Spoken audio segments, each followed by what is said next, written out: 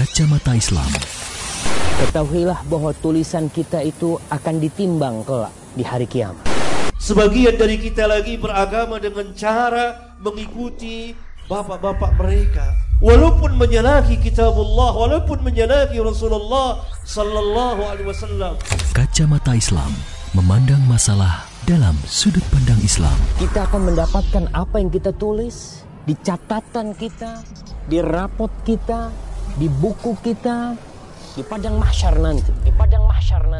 Maka berusahalah untuk menulis yang bermanfaat. Dan janganlah kamu mengikuti apa yang kamu tidak mempunyai pengetahuan tentangnya. Sesungguhnya pendengaran, penglihatan, dan hati, semuanya itu akan diminta pertanggungjawabannya. Kacamata Islam memandang masalah dalam sudut pandang Islam.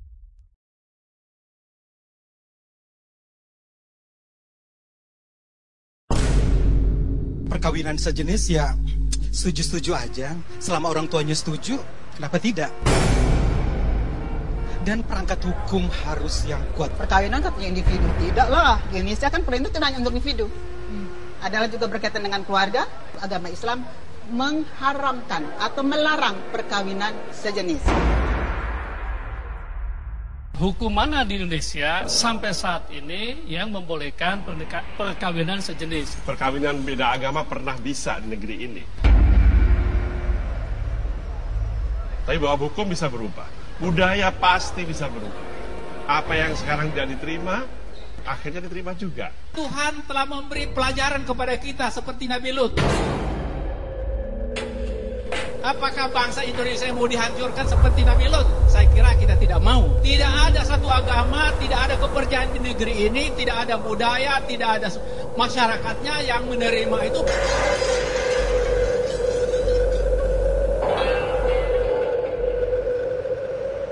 Di era modern ini, pengaruh kebebasan pergaulan dan berperilaku semakin bebas merajalela. Terutama di kalangan anak muda. Ada sebuah fenomena yang sangat ironis. Sebagian mereka menganggap penyimpangan yang satu ini adalah sebuah peradaban yang sangat modern, lebih gaul, kekinian, dan kebebasan tanpa batas atas nama hak asasi manusia, tanpa memandang dari sudut pandang agama Islam. Ya, LGBT. Siapa yang tak kenal dengan tren atau gaya hidup komunitas yang satu ini?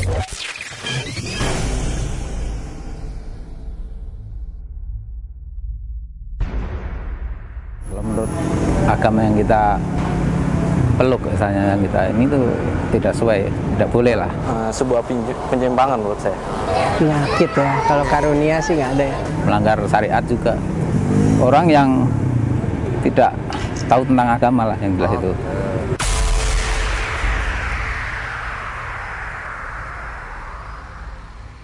Ya, nomor satu lihat kodrat lah ya, maksudnya.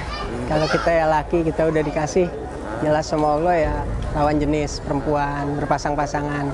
Lebih ke pergaulan yang baik, tidak ke yang drugs atau semacamnya lah. Ingat aja waktu zaman laki-laki, sodomi, kaum Sodom diazab sama Allah. Innal hamdalillah nahmaduhu. Dengan mendengarkan drama, itu kan baca buku, itu kan juga termasuk bisa untuk dari mengurangi sampai bisa mungkin menghilangkan, insya Allah. Jauhin aja lingkungan kayak gitu. Lesbian, gay, biseksual, transgender, seperti apakah dalam kacamata Islam mengenai hal tersebut?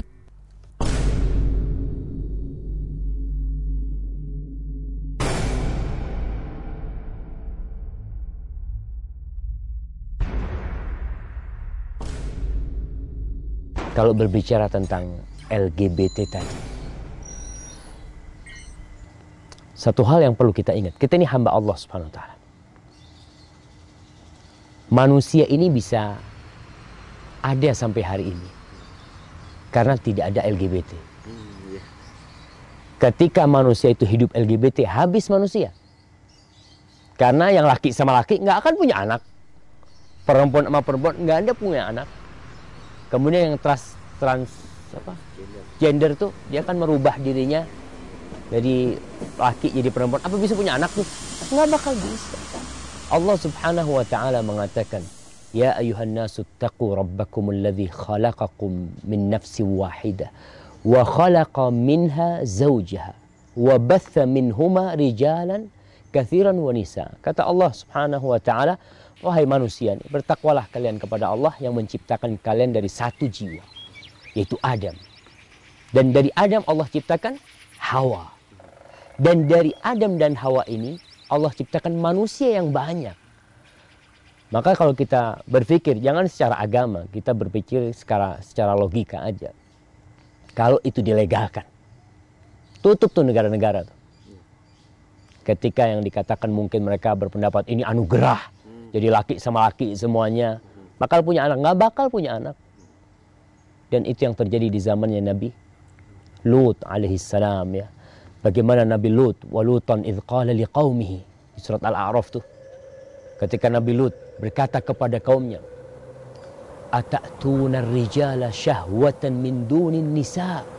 Apakah kalian mendatangi laki-laki itu dan meninggalkan wanita-wanita yang sudah Allah ciptakan sebagai pasangan mereka? Akhirnya Allah mengazab mereka karena perlakuan mereka. Tapi memang terkadang media memiliki peran yang besar untuk membuat pola pikir manusia ini jadi nggak benar. Yang halal jadi haram, yang haram jadi halal, kemudian yang buruk bisa jadi baik, yang pendusta dengan peran media ini bisa jadi pahlawan mungkin ya, seperti itu. Maka kalau lihat pandangan Islam, jelas-jelas Allah mengharamkan hal itu. Bahkan Rasul sallallahu alaihi wasallam dalam hadis riwayatkan Ibnu Majah, beliau berkata dalam hadis Jabir bin Abdullah, inna akhwafa ma akhafu alaikum amal qaumi Lut. Termasuk yang paling aku takutkan menimpa kalian itu adalah perbuatan kaumnya Nabi Lut. Gai tadi umpamanya. Dan insya Allah kalau kita lihat di negeri kita, masih banyak ulama. Kita harus mendukung mereka. Ya, karena kalau ulamanya diam, ustadznya diam, kemungkaran itu akan merajalela. Tidak ada kemungkaran yang merajalela kecuali tatkala cahaya Islam itu ditutup-tutupin. Diamnya para ulama berbahaya.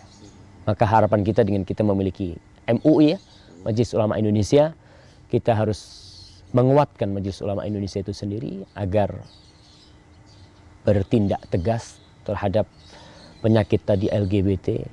Dan orang tua, mungkin kita bicara orang tua nih. Orang tua harus memperhatikan anak.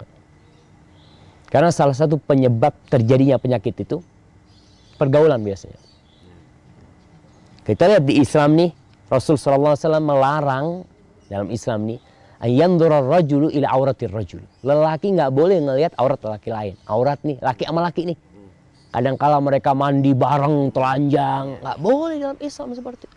Walal mar'a ila auratil mar'a. Perempuan nggak boleh ngelihat aurat perempuan. Nggak boleh tidur satu selimut, nggak pakai baju nih ya, nempel tuh badan, nggak boleh dalam Islam. Sampai sebegitu detailnya Islam menyelamatkan umat manusia dari penyakit-penyakit seperti itu. Karena terkadang banyak penyakit seperti ini terjadi di tempat perkumpulan sesama lelaki, di tempat perkumpulan sesama perempuan, kos-kosan nih, anak-anak kadang-kala perempuan sama perempuan tidur bareng, mereka terbuka auratnya, mandi bareng, tuh penyakit itu datang. Jadi Islam ini subhanallah berusaha menyelamatkan. Dia tahu penyakit ini akan datang nih, setan nih bakal godain tuh, tapi udah dirapiin tuh sama Islam. Allah SWT mengatakan wala taqrabuz zina, jangan dideketin tuh zina tuh, bukan jangan berzina, bukan deket-deket nggak boleh. Ini peran orang tua. Kita sudah melihat di sini yang namanya perzinaan, naudzubillah, tambah lagi penyakit kayak gini, berarti PR buat orang tua lebih banyak lagi nih.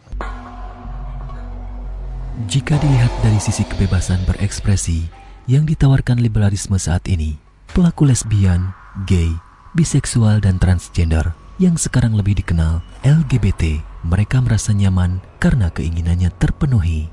Nafsu rusaknya terpuaskan dengan dibolehkannya menikah dengan sesama jenis, laki-laki dengan laki-laki, perempuan dengan perempuan.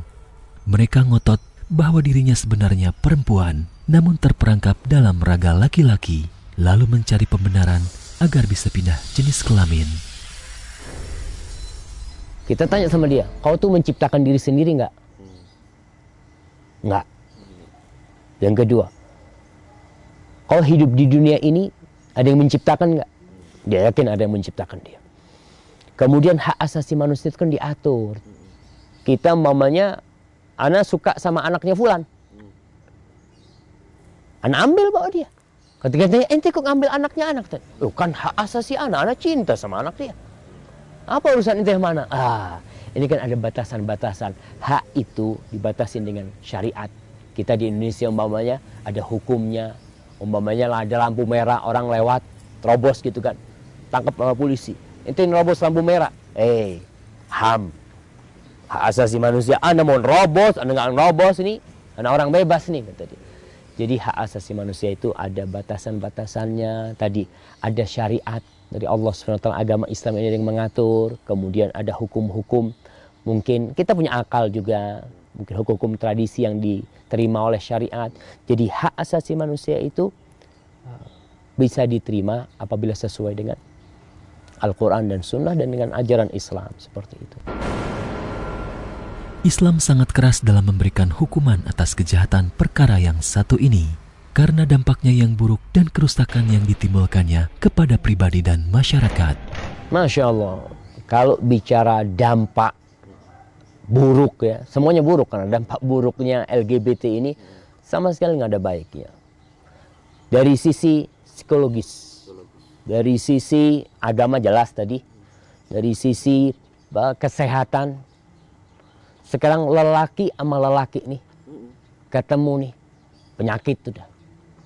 Perempuan sama perempuan secara psikologis dia itu bukan pasangan dia tuh.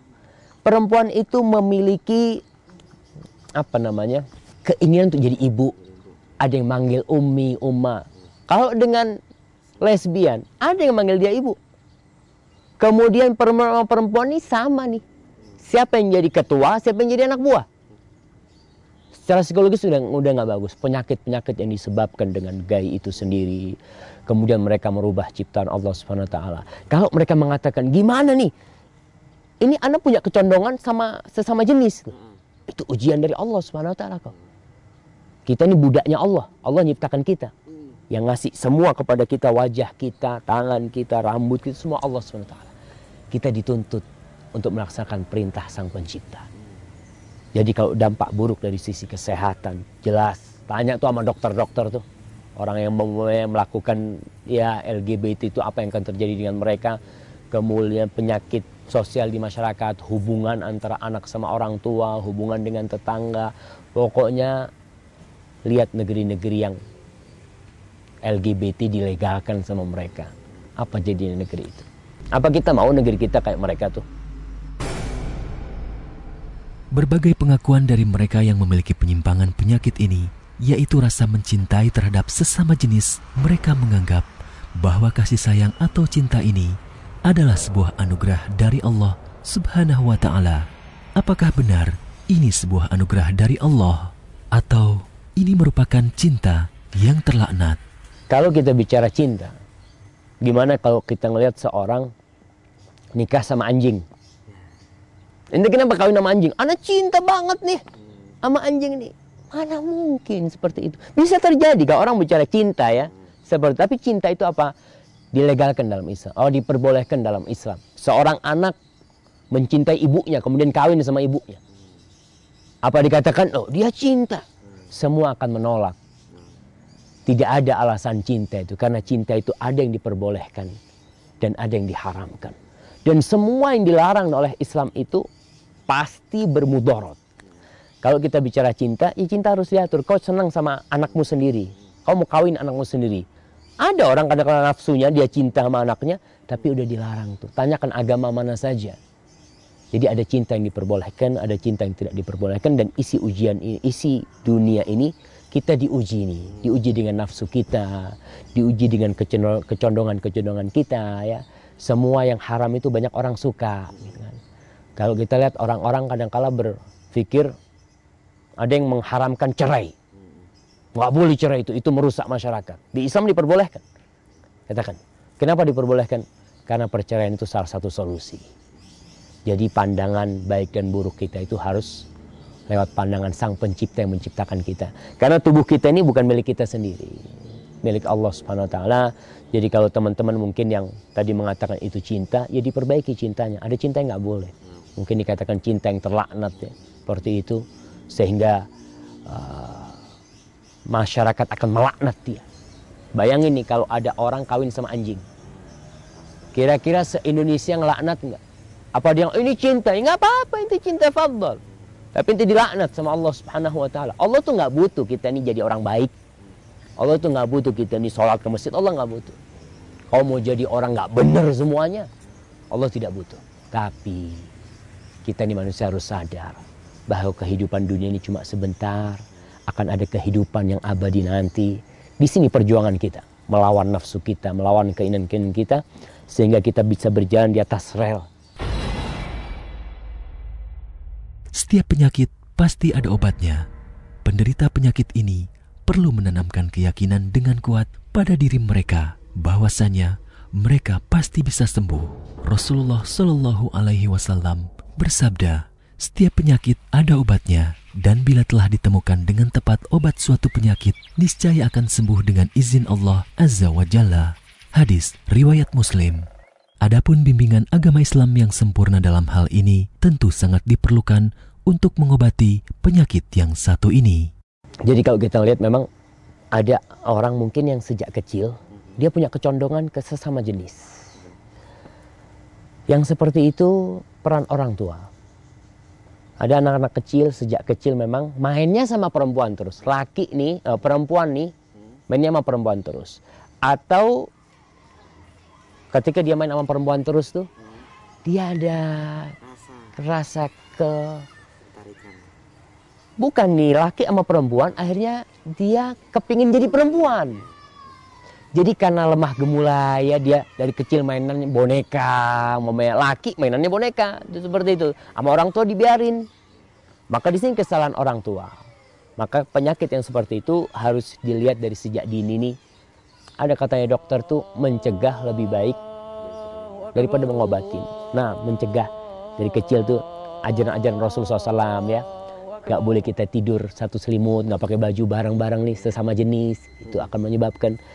Maka kalau kita melihat ada orang kena penyakit seperti itu, masyarakat harus mengawal bersama-sama. Pertama, orang yang seperti itu dikasih penjelasan. Ada yang kalah berat. Dia Ustaz, anak ini seneng sama dia, Ustaz. Kata dia, anak udah cinta nih gimana? Ya, kita kasih penjelasan, kemudian berusaha untuk dipisahkan. Dia jangan bertemu sama dia lagi ya. Kalau apalagi di kos-kosan nih, orang tua kan nggak tahu sekamar kos-kosan perempuan sama perempuan. Seperti itu. Nah, kalau sudah ada kecenderungan di sana, maka orang tua harus kontrol tuh anaknya, dipindahkan kos-kosannya, dijauhkan dari seperti itu. Kemudian doa ya. Kita berdoa memohon kepada Allah SWT, karena kalau sudah jadi penyakit, maka hanya Allah yang bisa menyembuhkan hal itu. Namun kita orang tua, masyarakat, guru, teman-teman harus mengawal bersama-sama, tidak dibiarkan. Jadi terkadang penyakit itu menjadi semakin gawat ketika ada pembiaran. Jadi dari masyarakat biarin lah, kayak gitu anak nggak ada urusan sama dia. Ketika seperti itu, pengaruhnya nanti dampaknya akan kepada anak-anak kita. Orang seperti ini ketika muncul di masyarakat, kadang-kala kan dibuat ledekan sama mereka. Ada orang-orang ya digodain malah. Itu jadi penyakit. Kita seharusnya mengobatin, bukan membiarkan yang seperti itu. Jadi dikawal bersama-sama untuk mengobatin seperti itu.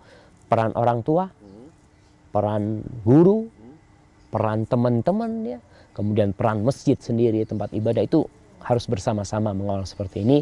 Dan tentunya harapan kita, peran pemerintah kita. Kita doakan pemerintah kita mudah-mudahan melihat masalah ini adalah masalah yang benar-benar harus diperbaiki, dan jangan sampai penyakit itu dibiarkan jadi virus tuh di masyarakat nantinya.